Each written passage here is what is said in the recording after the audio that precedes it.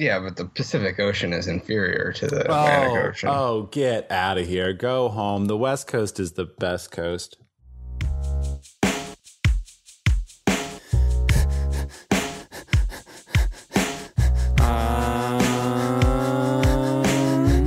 Washington, 6'8", weighs a fucking ton. Opponents beware, he's coming. Let me lay it on the line, he had 2 on the vine. I mean 2 sets of testicles, so divine. On a horse made of crystal, he patrolled the land with the mason ring and schnauzer in his perfect hands. Here comes George, in control. Women dug his snuff and his gallant stroll. 8 opponents' brains and invented cocaine. He's coming. Washington. Hello and welcome to another POTUS Life. Today is June 17th. It's a Saturday. I'm hanging out enjoying the wonderful, beautiful sunshine. I tanned naked earlier in the backyard. Justin, I hear you're going through some fun things. What do you want to talk about today? What's going on? Oh, it's hot in Ohio. Hot in Ohio. Much. 2017 global warming. Currently, I've turned my air conditioner off so that it's not so noisy for this podcast. You're welcome. Yeah, my computer sounds like it's about to take off in the background, but there's almost nothing I can do about that. Hopefully we can fix it in post. That's what you guys say. You just gotta say, we're gonna fix it in post. Fix it in post. Fuck it. Do it live. Well, that's a fucking... I'll cheers you to that one. What are you drinking today, Justin? What's your drink of choice? Some Bullet bourbon. Oh, good.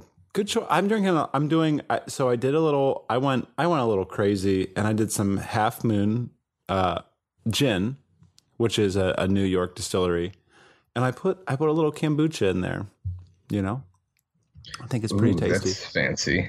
Yeah. Speaking of the way that we choose to imbibe on our show, I just wanted to do a quick shout out to a audience member who has 2 first names. 2 first names is always fun.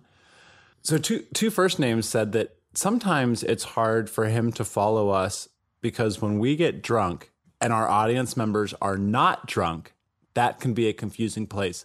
To that I can say 2 things. First of all, maybe we can fix that in editing. We'll fix it in post. We'll fix it in post, but maybe you're just not fucking drunk enough. I don't know. Take a fucking drink and listen to our show. If you're listening to our show and you're over the age of whatever legal age you're allowed to consume alcohol in your country, I hope that you have a drink with us. Put this on, dim the lights, listen to my voice, dim the lights, and just settle in. Settle in for a nice little ride with Justin and Ryan. We're doing important work here. We're doing the Lord's work. Amen. So Justin, last week, and when I say last week, I mean last episode, because most certainly we did not record a week ago. We tried. We really tried, and we failed. We failed you. We're sorry. The recording got all fucked up. Justin got angry, had to go murder someone, as you do. I don't think he actually did that, but I mean... I think we need to fix that in post. I don't really have an alibi. Fair enough. So last week... But if they can't find the body, can they try you? Question mark? Apparently they can. That girl this week that got sentenced for assisting the suicide of someone because she's like, oh, it's going to be better. Talk about that. It's going to be better when you're dead. So like I'm an 18, 17-year-old girl. And I'm talking to you, you're 18, you're hot. I think you're hot. But you know what? You want to kill yourself. So like... You keep talking about it. You won't shut up about it. You literally won't stop talking about it. So what do? You get a little gas-powered engine and you set that thing off in your car and you sit in a fucking Kmart parking lot and you kill yourself. And then she gets charged with murder, which I think... Involuntary manslaughter. I think that's a little much. I think that's a little fucking much. I don't know, but like I think that they went a little too far on that one. I mean, okay, so the good thing that came out of the whole thing is that I know now not to do that anymore. Fair enough. Fair enough. Any of our listeners on the edge right now, don't do it. Don't do it. Call suicide hotline. It gets better. Please don't kill yourself. Definitely don't There are helplines. We are not one of those helplines. So don't fucking think about calling me because there's nothing I can do. Let me tell you that right now. Or maybe get creative with it. I don't going out in a Kmart parking lot. It just means that you fucking suck. I want to pull a Kevin Bacon, and I mean, not that this has happened, but I think that this is what he wants to happen. Like I think, like in Wild Things. No, I think he wants to come when he goes. Do you know what I'm saying? Like I think he wants to come when he goes. I think he said that. I don't get it. I think he wants to. I think there's some hookers and cocaine involved. I'll put it that way. He wants to come, and then go. But those are two different things, really. Are they? Coming and going? Can you get a 2-for-1?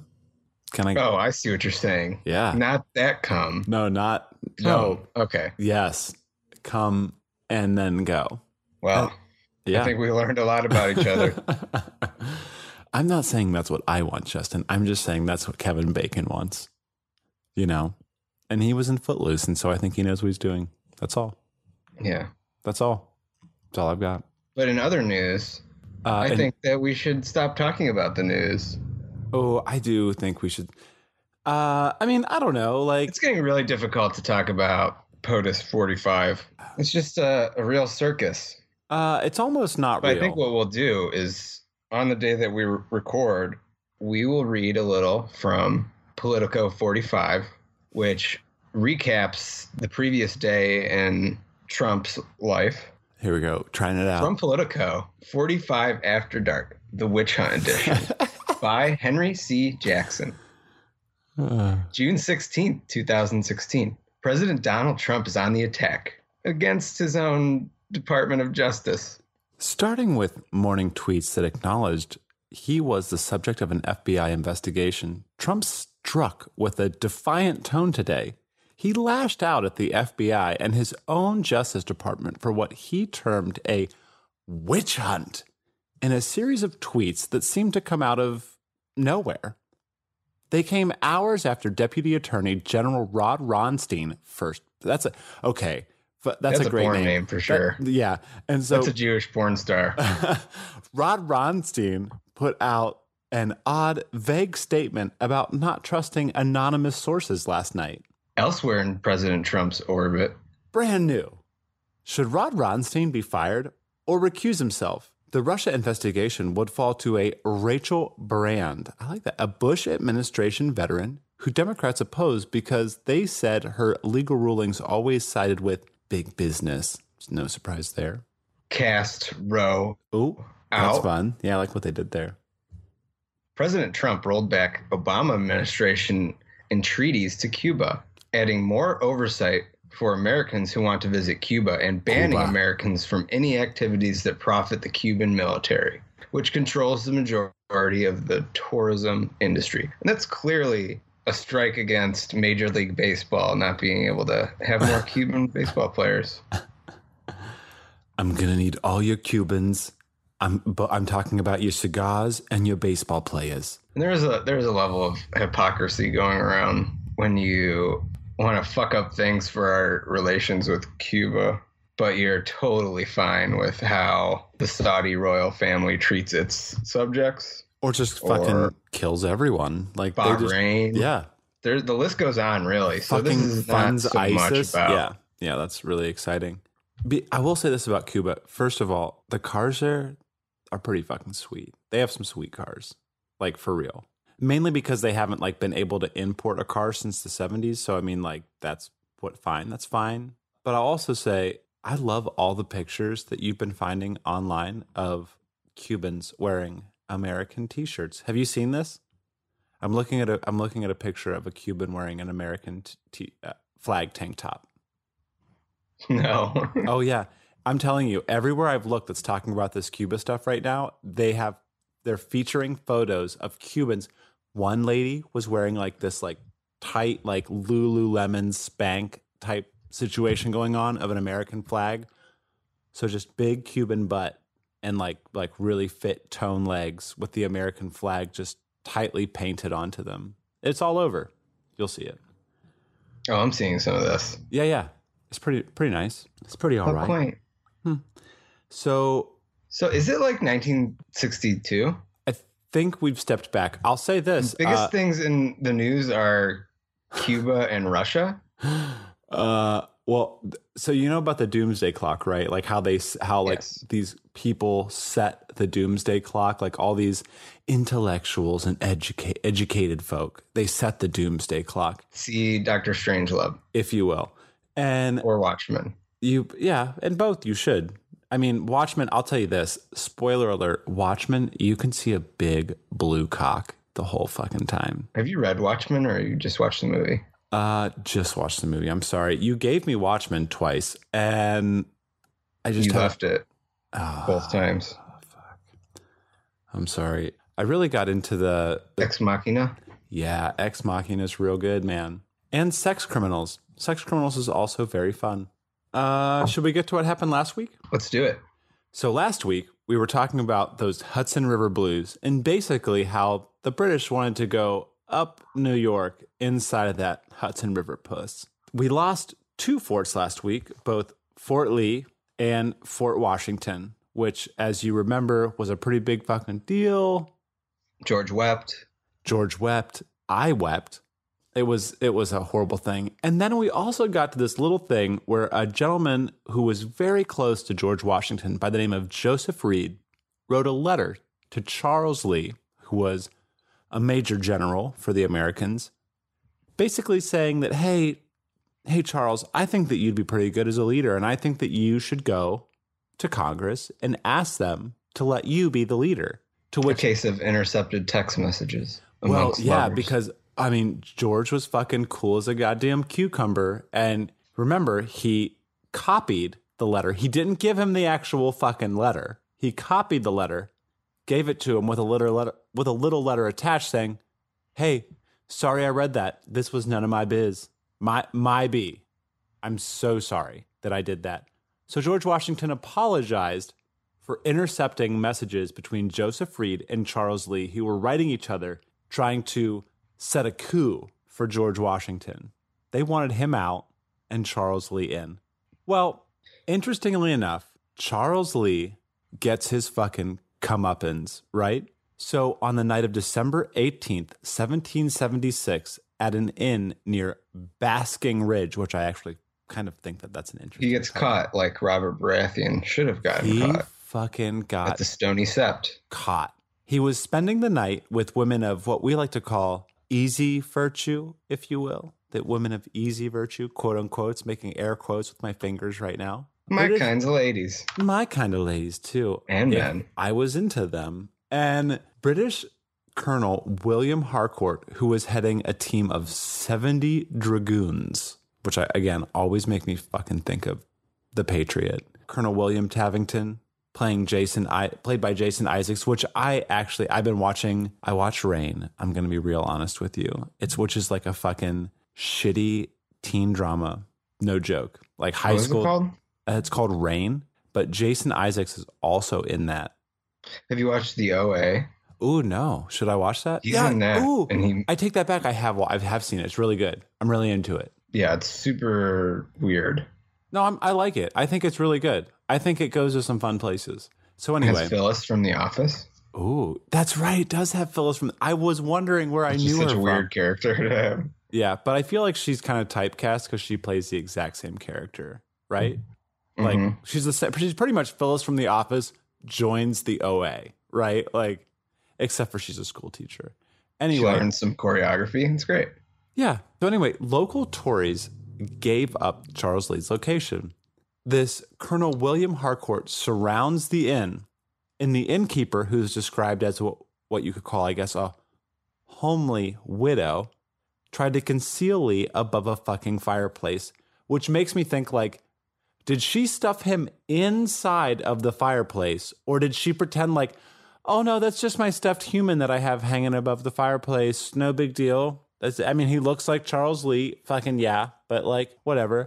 So the fucking William Harcourt goes all dragoon on her and is like, fire the house and barns, fire them. And so literally, no joke, they start literally shooting bullets into this inn. And Lee surrenders. He's wearing slippers and he has a nightgown on. It's winter outside, December 18th, remember? And the British wanted to degrade him as much as they possibly could. So they did not let him have a coat or a hat. He was probably fucking freezing his balls off. After all the shit he gave Washington, he was not able to save himself. I find this fucking fascinating. He ended up spending 16 months in British captivity. We'll obviously get to that later. But Washington was mad at the quote-unquote, the effect of folly and imprudence, but he didn't have time to dwell. He felt a little relieved, probably, because Charles Lee was trying to fucking take his place. So he knew that without having to compete with Charles Lee, with the War Council, he was free to go ahead and do whatever he pretty much wanted because there was nobody else of military good standing that could actually come in and stand in his stead. He told a Massachusetts legislator, quote, "I feel much for his misfortune and am sensible that in his captivity our country has lost a warm friend and an able officer." And kind of a shitty boyfriend. Kind of like, hey, love you, but I'm gonna text some other chicks on the side. Me and Joseph Reed, your homeboy, your boy who you're telling every secret to. We're texting, we're sexting a little bit, we're getting into it, you know? So, New Jersey. With the invasion of Long Island and Manhattan, Jersey residents rushed to take the loyalty oath. The loyalty oath is basically the British coming in and saying, hey, New Jersey, what we need you to do publicly in front of everybody is just say, like, you like the British and like you're going to do the British thing and the British are going to be totally cool.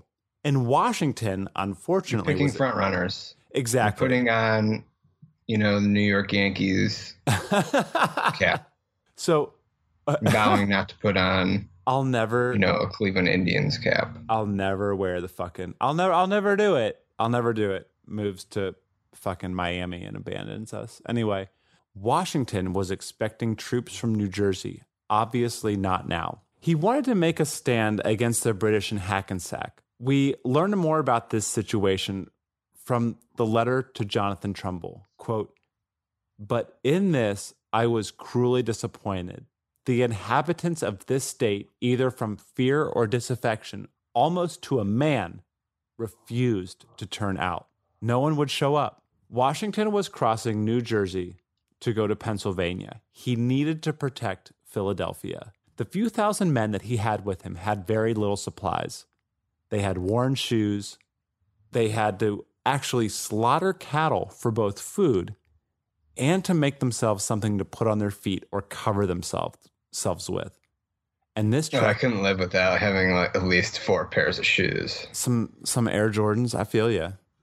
Have a little tinker, get you some nice Air Jordans going on. The man who invented those, I recently have to have some brown dress shoes and some black dress shoes. It's got to be on point. Some Doc Marten boots. It's got to be on point. Oh, definitely the Doc Marten boots. So this trek took 5 days.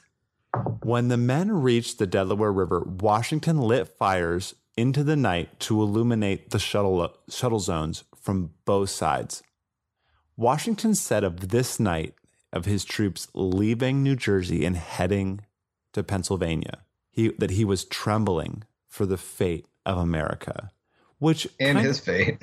Well, right. I mean, so he also felt this news tightening, right? Like he knew that some shit was coming if anything went bad. And here's my question. Not to try in too much current events from today, but do you think that a man like Donald Trump would ever tremble for the fate of America? I mean, I think he would tremble for the fate of what he thinks America is. AKA, I mean, perhaps in my opinion, his business empire. Values. I have some American family values. I want to make America great again. I want to take away all the black people and put all the white people in charge again. I want to make America great again. And that's nothing wrong with that. Misa, big tremble over America. Misa want to make it great again. So on this night, when Washington is trying to shuttle all these troops from New Jersey to Pennsylvania, we get an account from this man, Charles Willson Peale. Remember him? Peale painted the Washington family on earlier, happier times. But now Peale was a soldier making this cross himself, which is pretty fucking, I think, tells the times. And he says that this is the most hellish scene that he has ever beheld. Imagine it's a lot this, different than throwing the bar. right? Yeah, I mean, we long gone is the time of George just picking up a big fucking heavy stick and tossing it into some water and having some men be impressed with him. Imagine this scenario, Justin. This is the scenario that Charles Willson Peale, the painter, lays out for us. Quote from his journal: "A man staggered out of line and came towards me. He had lost all of his clothes. He was in an old dirty blanket jacket. His beard and his face full of sores which so disfigured him that he was not known to me on first sight. Only when he spoke did I recognize my brother James." Fuck. Like, you know what I mean? Like, this dude, Charles Willson Peale, is just like fucking finding his brother on the shore as he's like being transported across from New Jersey to Pennsylvania. Fuck. Like, I don't know. That just It's kind of a crazy moment. It is a crazy moment. So after all these guys move across over into Pennsylvania, George destroys every single boat that he can find within a 60-mile radius. He did not want to let the British easily cross from New Jersey, where they had basically pushed him to, into Pennsylvania and specifically into Philadelphia. He hid all the other boats, specifically these boats called Durham boats, which were a 60-foot craft used for hauling iron ore and freight. And they could be also a city in North Carolina that I was recently in. Fair enough. Is that where they filmed? Is that where the Field of what is it? Field of Dreams, whatever it is. Is that Durham? Oh, no, that's another one. That's Bull Durham. It's like Iowa. I'm thinking Bull Durham. I don't think that has anything to do with Durham, North Carolina. Could be wrong. Haven't watched the movie in a long time. That was back when Susan Sarandon was considered hot. We're just throwing the word Durham around a lot right now. It's hot right now. But later he would famously use these Durham boats, which again were these 60-foot craft used for hauling iron ore and freight, and could also be steered in inclement weather by these ridiculously long fucking wooden oars. And yeah, I mean, like, these are famously used later in the crossing of the Delaware, which we'll get to. But I do want to mention that in the painting, The Crossing of the Delaware, they're in like a tiny little fucking canoe. And there's like a man from like there's like 13 men are surrounding him in the Crossing of the Delaware boat. And they all represent a different culture of the 13 colonies, which I didn't recognize this until fucking today. I was reading about it because I'm weird. And so that image that we have in our mind of the Crossing of the Delaware, which is posted up on our Facebook page, is totally different than what actually fucking happened, because he would have, A, he was the last person to fucking go across, but also B, the boats look different. Anyway, he hid these boats, and on December 8th, General Howe arrives with 12,000 men on the fucking other side of the Delaware in Trenton. So I kind of wanted to take a moment to describe the topology of the Delaware, and specifically where the Delaware is in relationship to Trenton. So Trenton is it's a little ways north of Philadelphia, up the Delaware River in New Jersey. So George is going to make all these assaults soon. We're gonna fucking get to it, but I want to lay it out for you. He's going to make these assaults, and he's going to make these boat launches north of Trenton, around Trenton. And Trenton sits at the Y of both a little river that we're going to talk about later and the Delaware itself. It's a confluence of rivers, and it's kind of sitting at the V. So that's kind of like, this is where George is. So on one side of the Delaware in the south is Philadelphia, which is now being almost accosted by 12,000 men to the north of them who have just gathered and are strictly a frozen river walk away from coming on down into Philadelphia and taking fucking hold of their little capital that they've got going on. However, General Howe decides it's a little too cold to engage. So he leaves the area and does not attack Philly, which is a little weird. He leaves for his gentlemanly retreat to winter quarters, which he's hosting in New York. He's really failing to end the war for a third or fourth time by now. Yeah, he could have done it several times by now. But do you know what, Justin? I think this speaks a little bit to how Howe got the job anyway. To how this is probably all orchestrated by the Freemasons. How did we get here? And it is possible that because both Howe and George were Freemasons, he said, I'll let you go. I'll let you have this one. George will be cool. But more importantly, I just think that Howe was a politically advantageous piece of shit. I think that he had some older brothers that were part of the British Parliament. And I think that's how he fucking got this job. And I think I guess, due to some reason. He wasn't very worried. Oh, he wasn't worried at all because all that he could do anyway, he was not there to conquer an American people, in my opinion. And this is taking a little bit of a putting down a rebel. That's exactly it. He's there to put down a rebellion, and he's there to strictly offer peace terms. That is the only thing that he's gotten from British Parliament and from King George III. He is just there to put down a rebellion. He is not there to actually totally conquer the American people. So he keeps doing this thing. Did you know, Justin, I just recently read about this in a book called 1777, written by a guy whose last name is Pancake. That's true. That's a real thing. Master Pancake? Pancake wrote 1777, and he talked about how Howe even delayed setting off for his America journey from England over the winter because he's like, I'm going to winter quarter here in England. I'm going to hang out here for a little bit. It's totally going to be cool. Well, of course it's a shitty voyage in winter, but I just think it's really funny that he was like, oh no, I'm just going to hang out for a while. I totally got this commission that I didn't deserve and was actually given to somebody else. But you know what? I'm going to winter quarter. Time to winter quarter. He has this thing about fucking winter quartering. So Howe is procrastinating yet again. And I'm with him on that. I winter quarter. I think you should. Well, you're in a specifically... I also spring quarter. Yeah, I was about to say, what are you doing now? It's spring outside. It's beautiful. It's summer out now.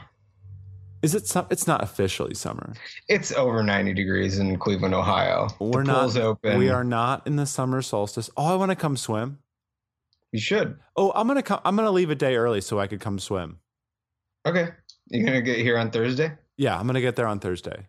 Okay. So Howe leaves, and he leaves 3 Hessian regiments, about 6,000 men, to fortify Trenton over winter. Well, at this point, when there's a bunch of fucking British troops up in Trenton, the residents of Philadelphia are fucking scared out of their fucking mind. So what do all the residents of Philadelphia do? They fucking desert. Because, I mean, like I said previously, the Delaware could freeze over at any moment and allow the British to just walk the fuck on over. They pack up their cheesesteaks. They get their Philly Fanatic figurines, and they leave Philly. And they head to the Maryland of Baltimore. Washington wasn't too down, though. He spotted a chance to gain some momentum. And he tells Governor Trumbull of Connecticut on December 14th that a, quote, lucky blow, unquote, would, quote, most certainly rouse the spirits of the people, which are quite sunk by our misfortunes. No fucking joke, George. No fucking joke. He orders Horatio Gates, who had some men. And by the way, I love the name Horatio. I think Horatio and Gates together is a really fun name. That's a fun name, Horatio Gates. Horatio Sands, not so much. But Horatio Gates is great. And I think that's the character in The Patriot. Yeah. That's the General Gates they're talking about. Yes, this is the General Gates, I believe, that they're talking about. Played by... I don't know who plays that, but I do like... I think it's funny because they make him out to be like who George Washington is. He's a really great actor. He's a good actor. UD. Yeah, I like him. I'm going to look this up right now. Oh, is that the same guy that's in... he's in Harry Potter, right? Not the same guy. Or is it the same guy? I'm going to IMDb as well. There are so many people in Harry Potter. IMDb break. This episode brought to you by IMDb. Chris Cooper. No, he's Colonel Harry Burwell. Oh, okay. We were all wrong. He's cool. He's cool. He's in Adaptation. Great movie. Bourne Identity. Yeah, I think he's in the Bourne Identity series. Oh, yeah. Yeah. He's the maniacal laugh guy in the Muppets. The Jason Segel Muppets. Which was I think a superior Muppets. Oh yeah, this guy's been in a Capote. Although I recently watched Treasure Island, that was really good too. So anyway, the finances of the colonies were in the fucking dumps. They had no fucking money, right? Joseph Reed, Washington's quote unquote best friend, writes a letter stating, "We are all of the opinion, my dear General, that something must be attempted to revive our expiring credit, give our cause some degree of reputation, and prevent a total depreciation of our continental money." So by December 22nd, Washington gathered Lee's troops, which, remember, Lee had been taken away by the British because he was whoring around. And he also brings Horatio's troops from northern New Jersey. This gives Washington 7,600 men. But Washington only had 10 days to make a move. Otherwise, enlistments would be over. At this time, Washington was looking specifically down and contemplative, noted officers in his family. Washington also sent correspondence to his brother Samuel stating, quote, "I think the game is pretty near up," end quote. Uh-oh. Shit's getting real. Shit's getting real. Like, little cray-cray, little much. But luckily for Washington, Thomas Paine, Mr. By the way, I grew up going to school in Painesville. Is that an homage? Is that a homage? Growing up, I totally thought that this was, Thomas Paine, Painesville. Turns out, not so much. You learn something new every day, I guess. There might be a relation to the original Paine family that came to the shores of Lake Erie in Ohio, but not so much Thomas. Disappointed. I learned that at the age of 23. Did you cry a little bit? Yeah. I would have. So Thomas Paine, author of Common Sense, again, he wrote 13 essays representing the 13 colonies, and he called these essays, the compilation, The Crisis. Paine was a little dramatic, just as Washington was. It was kind of like patriotic Viagra. It made everyone so hard. Washington had these essays read aloud at the camps, and this is a perfect time to remind our audience that most of these guys could not read. Lower end, lower socioeconomic status, probably didn't have any more than a kindergarten or second grade education. So imagine yourself as a soldier in the Continental Army as I read this passage from The Crisis. Quote, "These are the times that try men's souls. The summer soldier and the sunshine patriot will, in this crisis, shrink from service of their country. But he that stands it now deserves the love and thanks of men and women." That's exactly how I felt yesterday when I went to Scooter's Doghouse, which I've taken you to, and I got a foot-long hot dog that had jalapenos, cheese sauce, and flamin' hot Cheetos. And, going back to work after eating that really that was a lunch. This man's soul. Yeah, that's rough. That's rough. I'm going to send you now. You just need to let me know when you're going. I'll send you a little text on over. I'll give you some encouragement. I'll give you some Thomas Paine style encouragement. 4 women from The Office, and we just had a bitch sesh while I ate this ungodly creation of a hot dog. Did they all watch you as you ate? Were they all eating salads? I just imagine them all eating salads. No, they got some good hot dogs. Oh, right on. I forgot that the Cleveland women were a more hardy women. Oh yeah, the ones that I go to bitch set with are hardy women. So Washington, one of them is my boss's daughter. So we'll keep this. Be nice. Hey, everyone on the show, let's keep this on the down low. We don't need to let everybody know what we're talking about in here. It's just us right now. Lovely lady. It's just us right now. So Washington begins to plan an attack on the Hessian troops that Howe had left in Trenton. He urges everyone, specifically fucking Reed, who was writing to Lee, who was captured. He's like, keep your fucking mouth shut, everyone. If you don't keep your goddamn mouth shut, we're going to be fucking undone before this thing even fucking begins. By the way, Justin, the password is victory or death. Hey, viewers out there, the password is victory or death. So to that, do you know what I have to say? Justin, take her away. Well, nothing says Christian nation, which members of my family insist this United States is a Christian nation, like a sneak attack on Christmas Day. Nothing like a sneak attack on Christmas Day. We should make a Christmas carol from that. We should seriously write a Christmas carol about the sneak attack. Ooh, and just make it sound joyous and bloody and anyways. Hessians are dead, Hessians are dead, Hessians are dead, Hessians are dead. Off with their heads. Stab them in their sleep. That didn't rhyme, but we'll get there. By crossing a river. Oh, I got to cut that out. Ice cubes in the bathwater. Unto us a child is born. So go ye into all the world and kill and Haitians on Jesus' birthday. The details of the plan were agreed upon on Christmas Eve, which really is, you got to give it up to Santa Claus these days. He's stepping shit up. Washington and friends had been doing quite a bit of water crossing lately. They're getting very good at this. Pretty good at it. They're very high energy on water crossings. I'm feeling Among it. them I'm loving it. Colonel John Glover. Danny Glover? They're any relation? Probably related. Donald Glover, definitely. Shout out to Childish Gambino. John Glover, who made the East River Retreat possible. And this is the breakdown of their plans.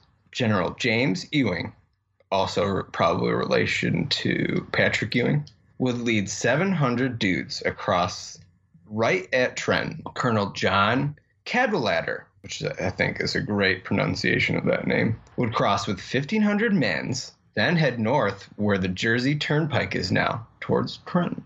The main force of 2,400 plus artillery would cross 9 miles north of Trenton. They would then split up. One group led by General Sullivan would take the road closest to the river, while the other group led by Washington would take a higher inland road. They Washington would taking that higher road, you know. They go low, we go high. They would ideally meet outside of Trenton. Like, yeah, right, this is going to work. The plan is agreed upon pretty much unanimously. It's unanimously. What? Nothing, go ahead. Pretty much everyone agrees except for Horatio Gates. Great name. Gates does the whole, I'm too sick to go to school today routine. Then he jumps on a horse and rides for Philadelphia to get Congress to stop the whole thing. Dick move. Horatio. Yeah, no, that's a total dick move. That's not something that a guy named Horatio should be doing, you know? No, that's not my Horatio. Hashtag not my Horatio. Washington wanted to arrive at Trenton by 5 a.m. the day after Christmas. Some of his men, as we've mentioned, didn't have fucking shoes. This made the snow red, which is less cool than yellow snow. I think that it's okay to eat red snow. I'll eat any color snow. I mean, don't eat brown snow. Don't eat yellow snow. That's the Alaskan pipeline snow. You definitely don't want to get into on red that. Snow. Yeah, that could be good. There could be strawberry. I'm not an expert on bloodborne pathogens, but live a life. They need to successfully get over the river by sundown. Then make the 9-mile march to Trenton in the dock. No flashlights, only torches. The soldiers didn't know where they were going. It was all super secret. George basically told them to shut the fuck up and warned that failure to shut the fuck up and stay in line would be payable by death. Victory or death. George sounds a little desperate, but I don't really blame him considering the circumstances. He knows that colonies probably won't continue after if he loses the shit. The war will stop if he's not successful in this kind of crazy trick shot. It's less than ideal. That's for sure. It's not an ideal move. And really, he's going to get caught and killed if it goes wrong. And they're probably going to rape Martha and burn Mount Vernon down to the ground and probably move the slaves to someone that was loyal to the crown. We free slaves. We free men. Washington crosses the river at dusk ahead of his troops. He then orders the crossing operation via the voice of Henry Knox, who apparently had some pipes. Oh. He's like, insert Lord of the Rings reference. The crossing was about 800 feet and relied heavily on fishermen under command of... That doesn't seem that far, though. 800 feet. I feel like I could do that. Yeah. Well, shut up. And relied heavily on fishermen under command of John Glover. In addition to the 2,400 men, most who could not swim, they need around 400 tons of big guns and a bunch of horses to cross. Cold, windy, rainy, and sleety weather turned into snow and hail as they crossed. That's kind of a metaphor for my life. Things have been rough, guys. Remember that much of the attack's I'm here for you, success, Justin. I'm here for you. It's fine. Much of this attack's success rides on timing. So this bad weather slowing them down is no bueno. That's Mexican. For those who didn't know. In hindsight, Washington explains, I well knew we could not reach it before day was fairly broke. But as I was certain there was no making retreat without being discovered and harassed on repassing the river, I determined to push at all events. Chernow described it as brilliant daring combined with a large measure of outright desperation. So how did they do on keeping to the schedule? They overshot their goal of being across by midnight by just 3 hours, and it took an additional hour to get everything ready for the last leg of the trip, a 9-mile march to Trenton. No Kaz. Since they didn't have walkie-talkies, George had no idea what was going on at the other two operations. And by now, the other two operations had deemed their crossing impossible and assumed that Washington would also give up. No. No. JK. No, JK. no. HALLL. Get Out. Mm-hmm. Oh, no. When the grandma. That was such a weird movie. Washington and his company trekked down a dark, shitty path in the snow and hail and bloody snow. While no one died crossing the water, a couple soldiers, maybe more, dropped off and froze to death in their tauntauns before reaching the first marker. They did. Something that they omitted from the presentation at Mount Vernon, I noted. That was cut right out. They wanted his victory to be flawless. It was perfect. It was huge. It was huge. Okay. The company came upon a deep fissure that they would have to somehow roll the heavy guns over. Chernow writes, on horseback, Washington was directing their movements when the hind legs of his horse buckled and began to skid down the ice-covered slope. His men then saw the greatest horseman of his age and an equestrian tour de force Twining his fingers through the horse's mane, Washington yanked his large head upright with all his might. At the same time, he rocked and shifted his weight backward in the saddle until the horse regained its equilibrium. The amazing feat happened in the blink of an eye. Then the artillery movement continued. Hey, Justin. I love how he ended that. Then the artillery continued. Let me tell Justin, I'm fucking rock hard right now. Like, just that's one of my favorite stories of George Washington. It gets me rock hard every time. He's like, oh, I just almost died. Keep the guns going. Like, hey, guys, I almost fell down a ravine. I don't know if you noticed. Keep them cannons moving. Leonardo DiCaprio's character in The Revenant would have definitely fallen down the ravine, ending the war. They're about halfway through the march when the sun begins to rise around 6 a.m. So this is already an hour after they had planned to all be outside of Trenton. This is where the company splits up, one continuing on the high road, the other on the low road. George takes the grueling high road with Greene when he receives a message from Sullivan, essentially telling him that his men now have soaked and useless guns, to which Washington basically replies that he hopes they have bayonets ready to use. Pretty badass. You're not going to ruin this for me. That's what he's saying. So, moving along. The day before the Trenton attacks, General Adam Stephen, two first names again, he totally fucks everything up. Which is funny because this guy eventually gets kicked out of the military in October 1777 for being drunk at the time of battle, causing a little friendly fire. I mean, it's like a little friendly fire, no big deal, whatever.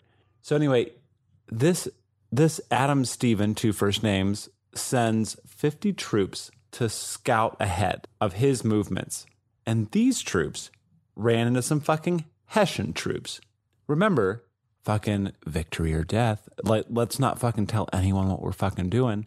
Meanwhile, Drunky McDrunkerson General Adam Stephen is sending out some people into the fucking woods that run into some Hessians, and George sees these troops after they've run into some Hessians. He hears of the skirmish with the Hessians, and he was really fucking afraid that the whole thing had been undone. They just alerted the Hessians to an impending attack.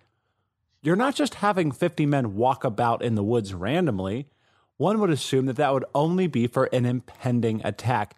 Washington freaks out, and he says to Captain George Wallace, who was leading this party, you, sir, may have ruined all my plans by having put them on their guard. The weather was really bad that day, so maybe it was a friendly fire thing, maybe it wasn't, whatever. But troops begin to emerge, colonial troops begin to emerge from the woods around Trenton at 8 o'clock in the morning. Washington was amazed at the valor of his troops. He reported to Hancock that the troops, quote, seemed to vie with the other to press forward, like a race to glory or death. Like, glory or death. They're racing each other. That's fun, right? So Knox starts this whole thing off by raining heavy fire down on Trenton. And he forced the Hessian gunners to abandon their post. The Hessians are like, knocks it off. That's actually a really fucking good joke. That's really good. So Hessian Colonel Rall tries to mobilize some of his troops in an apple orchard while all this attack is going down. Washington sees that he's doing this and immediately placed troops on high ground nearby. Washington was being a fucking badass, saying from his perch on his horse, quote, march on, my brave fellows, after me.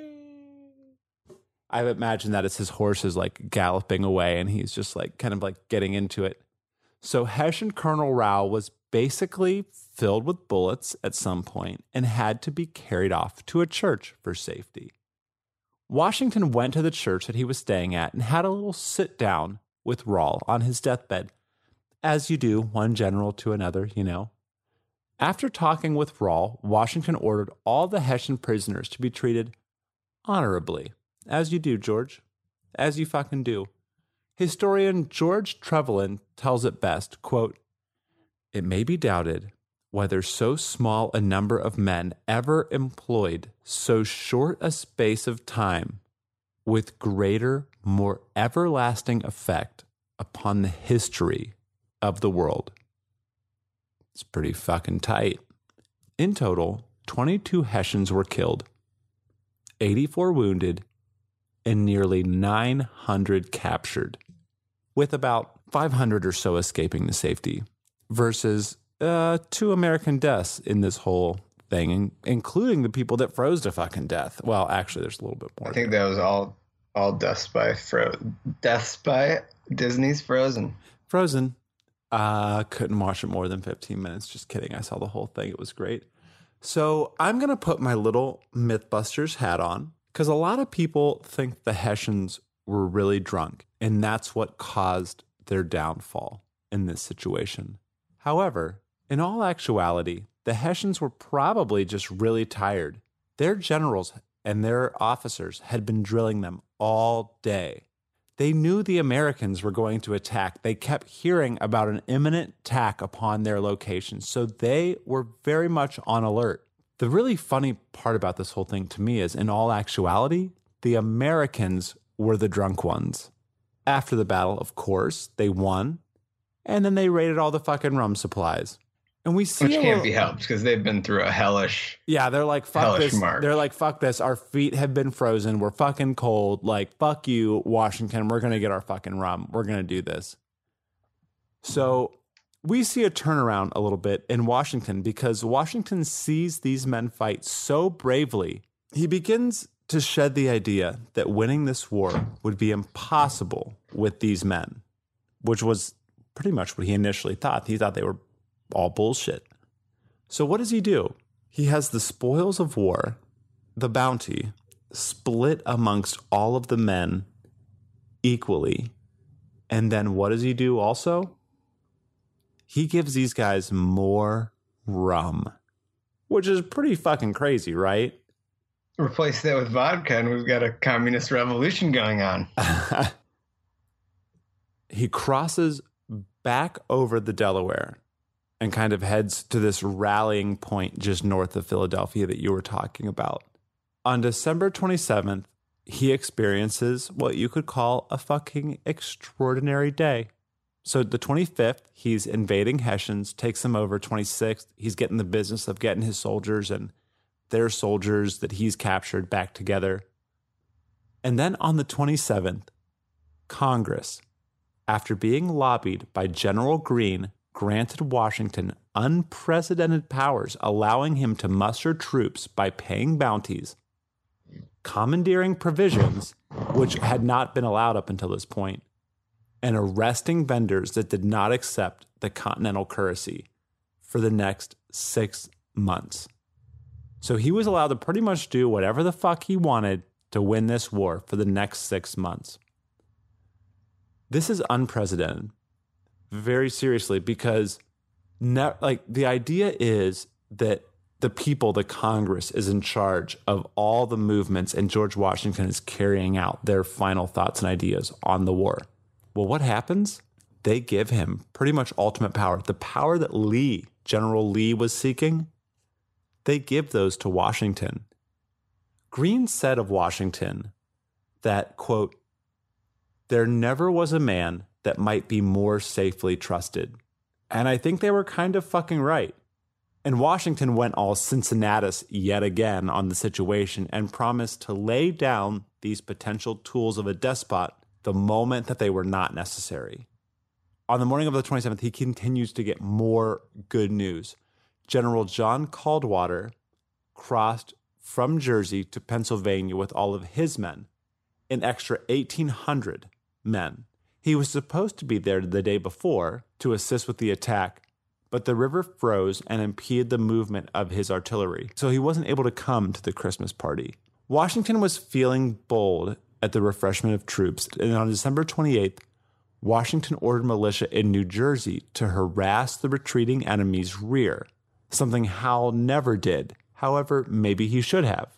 And on December 29th, 1776, Washington embarks on his third crossing of the Delaware to Trenton. This time there were 8 crossing points. Most of Washington's army this time was crossing. There was a little extra danger because there was a fresh sheet of ice that had frozen over before. So it took until December 30th, 1776, that everyone made their way across, which actually, when you come to think about it, was a really convenient way to trap your troops and keep them enlisted. Because remember, enlistments were up on New Year's Day. Washington wanted to do one more push. So he moves all of his men to another side of a river where they could not easily retreat. And at some point during the day, Washington lined up the troops, all of them, and eventually began to beg each regiment to stay, offering He showed them all individually that he his was penis. his penis, that he was a real man, and that's how it made its way. His perfect penis. And that's how it made its way onto the back of the Declaration of Independence, which Justin and I are going to treasure hunt someday. Yeah. Prove us wrong. Prove us wrong. Show me. So a sergeant recalled Washington saying, quote, "Our services were greatly needed and that we could do more for our country than we could ever do at any future date. And in the most affectionate manner entreated us to stay." Now, Chernow points out that Washington, a Virginian patriarch, was affectionately speaking to farmers, shoemakers, weavers, carpenters, and he treated them as comrades instead of a nuisance like we've seen previously. Although he wasn't totally above trapping them on the wrong side of the river to help his odds, he still was treating them as gentlemen. Crazy enough, he didn't actually even make any of these men sign a roll. This is a really interesting story. The time came to take a roll of all the volunteers that would stay, the volunteers that were going to get an extra $10 bounty for their time in the next month or two. All these men, he starts calling the roll, right? And these men are like, well, I don't know if I should do it or not, right? Like, I don't know if I'm going to stay here and fight this war with this George Washington. And then one of them says, I will. And then finally, a few of the other men in the regiment say, I also will. And so from this group, Washington gets 200 men to commit themselves to staying. And he continues to move regiment to regiment to regiment. In all, Washington would get 3,000 men to stay and serve out an extra 6 months. And like I said, Washington would not make them sign a pledge to stay. He took them at their word. Their word as gentlemen. Washington desperately needed these men for an attack that he learned about from some captured British dragoons. The British wanted Trenton back, and the Hessians were disgraced and pretty fucking pissed off. Their leader, Colonel von Donop, decreed that there would be no fucking taking of prisoners this time. It was fucking real. They were going to just kill everyone because they were caught with their pants down. So at sundown in Trenton on January 2nd, 1777, Washington spotted the vanguard of Major General Cornwallis. Cornwallis had actually been granted leave by his commanding officer, William Howe, when the Battle of Trenton went down. So Cornwallis was such a great character, and he really is. Patriot. Actually, he really was, because he's a bumbling fucking idiot. Although I think that in The Patriot, Cornwallis actually plays Howe, which is really weird. Right? Like, well, no, because I feel like the two none of this characters takes are very place confused. in The Patriot. At the end, it does. No, they're in the South, the Deep South. Yeah, I guess you're right. Which is where he was sent eventually. Played by the great Tom Wilkinson. It's a good movie. Write us on Facebook if you read the movie. Other than our one crazy fan, I'm sure she's seen it. Our fangirl? Yeah, our fucking fangirl. Whatever your name is, hold on, I'm going to pull it up so I can say it. Should I say it on air? I want to see what her name is. Say her first name. I don't know what her name is. I'll have to look it up later. I put up some ads today. Did you see that? I did. Oh, I think it's doing well. We're going to do well with that ad. Shout out to Ray. Ooh, Ray Harris, thank you for being a fan of the show. We really love you. Like, seriously. And if you haven't, go listen to, is it a World War II podcast as well as Cold War podcast? A Life of Caesar, my favorite. Yeah. They mention me a lot. I was recently re-listening to some episodes and they kept mentioning me and I'm like, oh my God, these guys are fucking crazy. Mary. Her name is Mary. Mary, quite contrary. Mary, who are you and why do you keep sending us messages? And thank you, actually, like overall. You should email us, contact@potus.life. Email me. I'll talk to you. I'll send you a mug. So write us a review. Yeah, Mary, if less you're gonna videos, more reviews. Yeah, Mary, if you're gonna take the time to send us constant fucking messages that I won't have time to answer, you better find your way to fucking iTunes and leave us a little review. I would love that for sure. And get all your friends to leave us reviews and listen to the show. So anyway. No, I say, Mary, continue to send us anything you want. Because you're our number one fan. You are our Mel. From Flight of the Conchords. And I'm totally fine with that. I'm also fine with it. I'm pretty all right with it. Where we were at in the storyline is Trenton, January 2nd, 1777. Washington spotting the Cornwallis vanguard, who, like I was just saying, Cornwallis had to, he kind of wanted to head out for a little bit, and Hal was like, fucking, you're not leaving when this shit's like this. So Cornwallis brings 5,500 men to his New Year's Eve party. And they're going to go back to Trenton. Now, I brought up a little map. I wanted to yet again describe Trenton because there's a lot that's going on. I'm going to post this up on Facebook. So get your fucking ass over to Facebook because we post some pretty good land drawings there. And what's happening is Washington kind of lets... So there's this Assunpink Creek, and then there's the Delaware River, and then they both kind of dump down into the Delaware River that's going to continue to go south. So at the bottom of Trenton, there's a little bridge that's crossing the Assunpink River, and Washington on the other side of this bridge, across the river of Assunpink Creek, across Assunpink Creek on this bridge, stations all of his men. He's going to line all of his men up.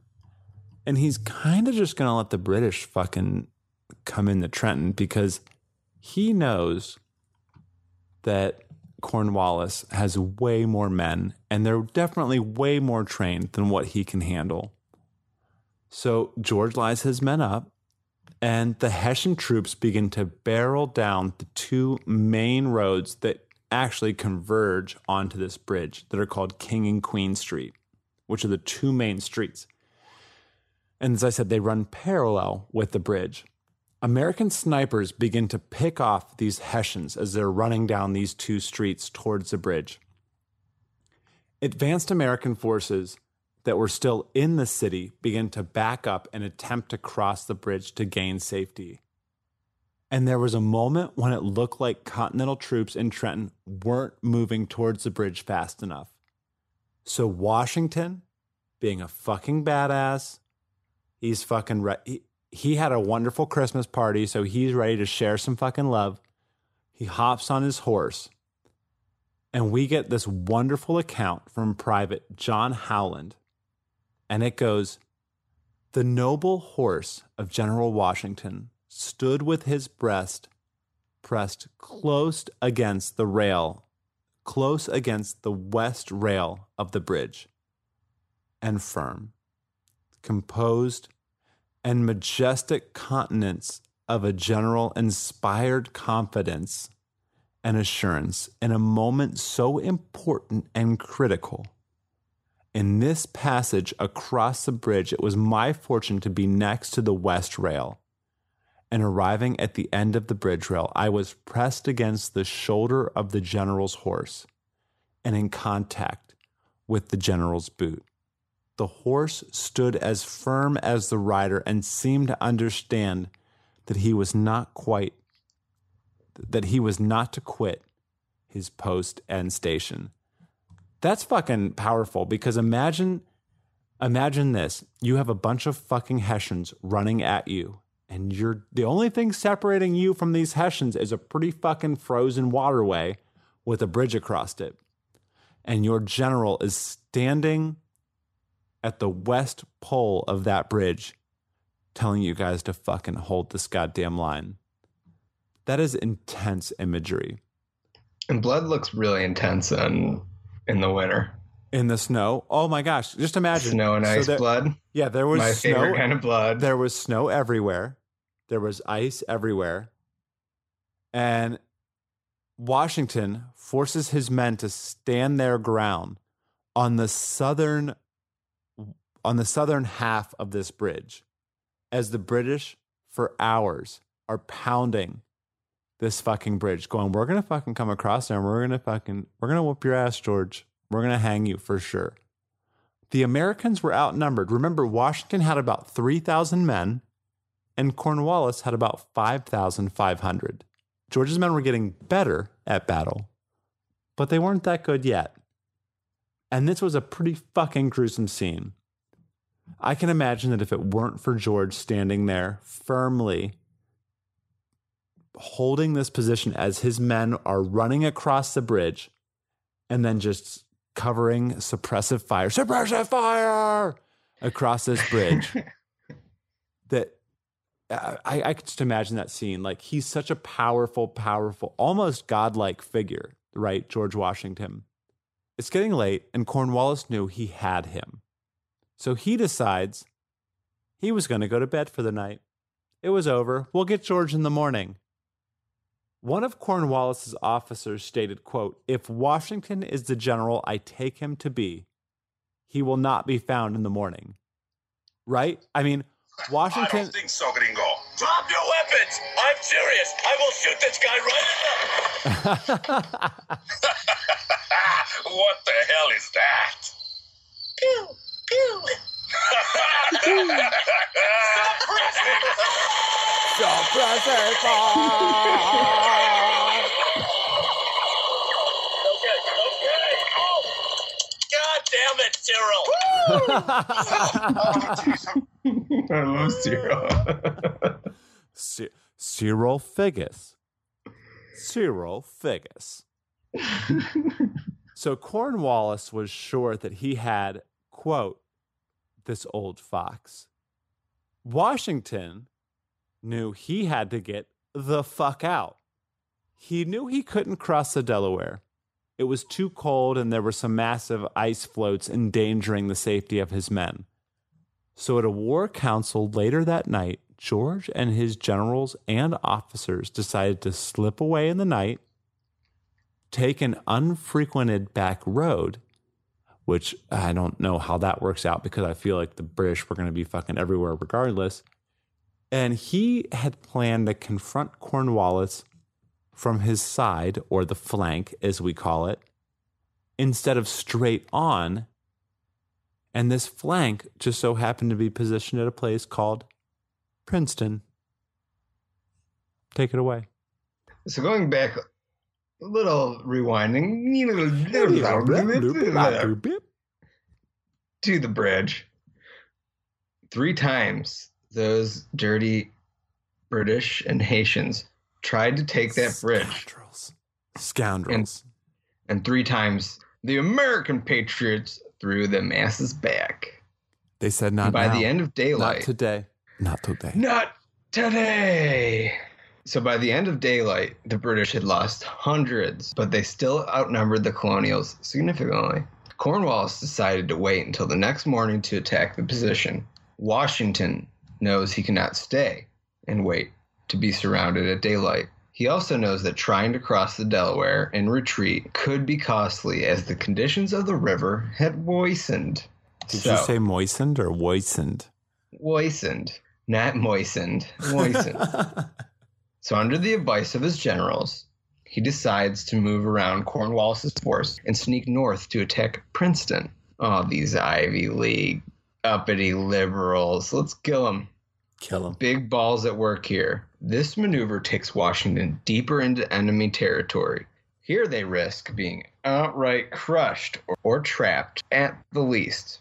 They're up to their old secret retreat tricks, making a bunch of noise to sound like they're digging in, lighting a bunch of fires, and not telling the troops what is going on until it's time to move. It was about a 12-mile hike to Princeton, which is rough for men in the cold who were probably looking forward to getting some sleep after bridge battling all day. That's a new activity. Bridge battling. Oh, sorry, I didn't mean to yell at you. Bridge battling. They split into two groups just south of the King's College town. Sullivan leading the first group northeast while Greene took his just regular north. At the same time, Lieutenant Colonel Charles Mahood was bringing two British regiments to swell Cornwallis's army at Trenton. Well, these British regiments run into General Hugh Mercer's Continental Force in a field outside of Princeton. They bayonet the shit out of the Americans. Mercer is knocked off his horse, and the Brits mistake him for Washington, jeer at him to beg for mercy, then bayonet him about 7 times. And if they had been really Washington, he would have showed them his dick, and they would have all died. Just that big old dick. That big It would have been like Washington opening dick. the Ark of the Covenant. And they would just their faces would have flesh melted. melting and skulls. Like we can see their skulls like just left Nice over. try, British. That's not Washington.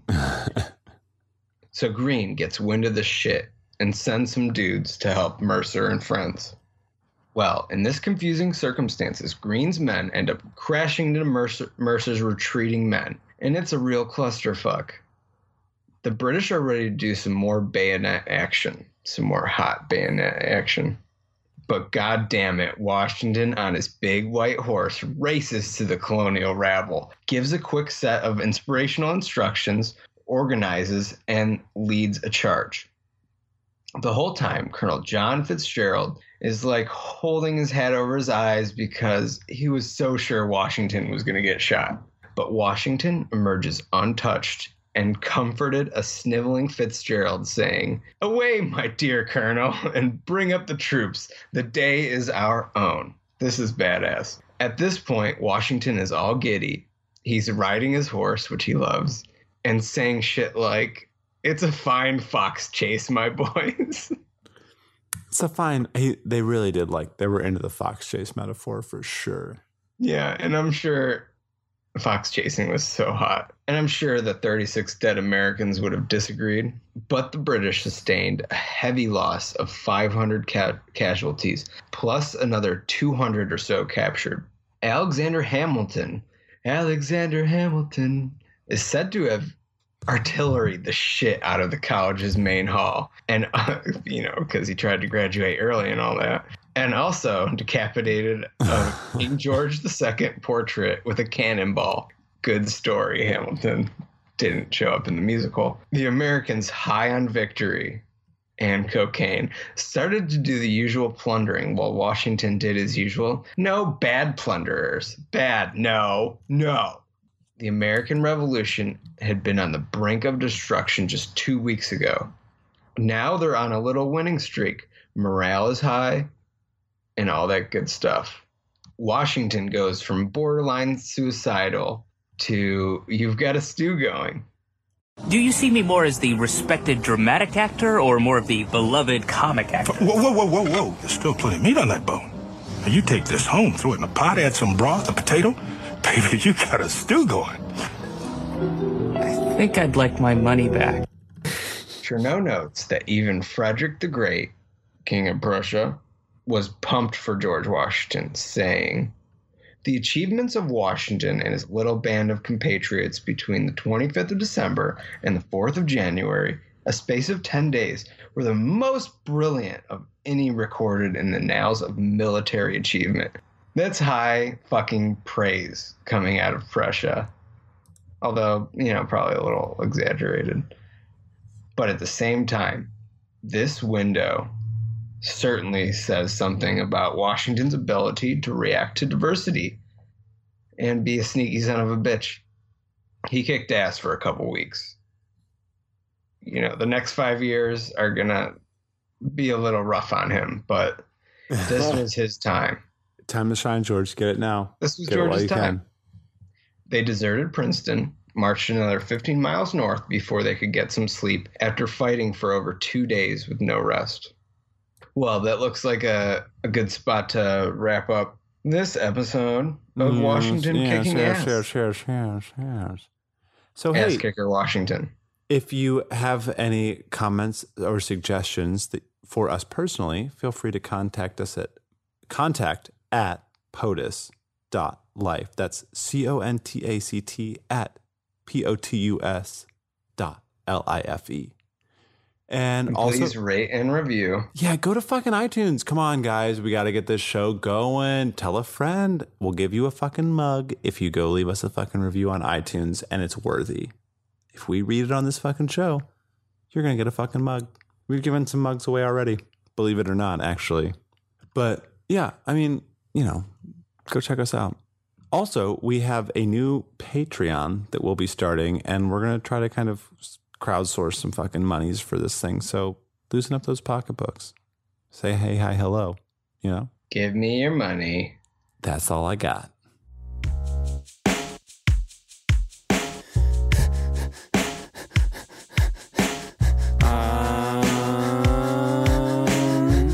Washington, 6'8", weighs a fucking ton. Opponents beware, he's coming.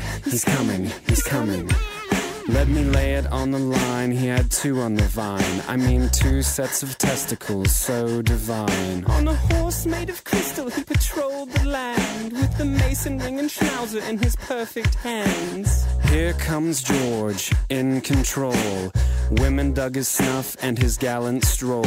8 opponents' brains and invented cocaine. He's coming. Washington.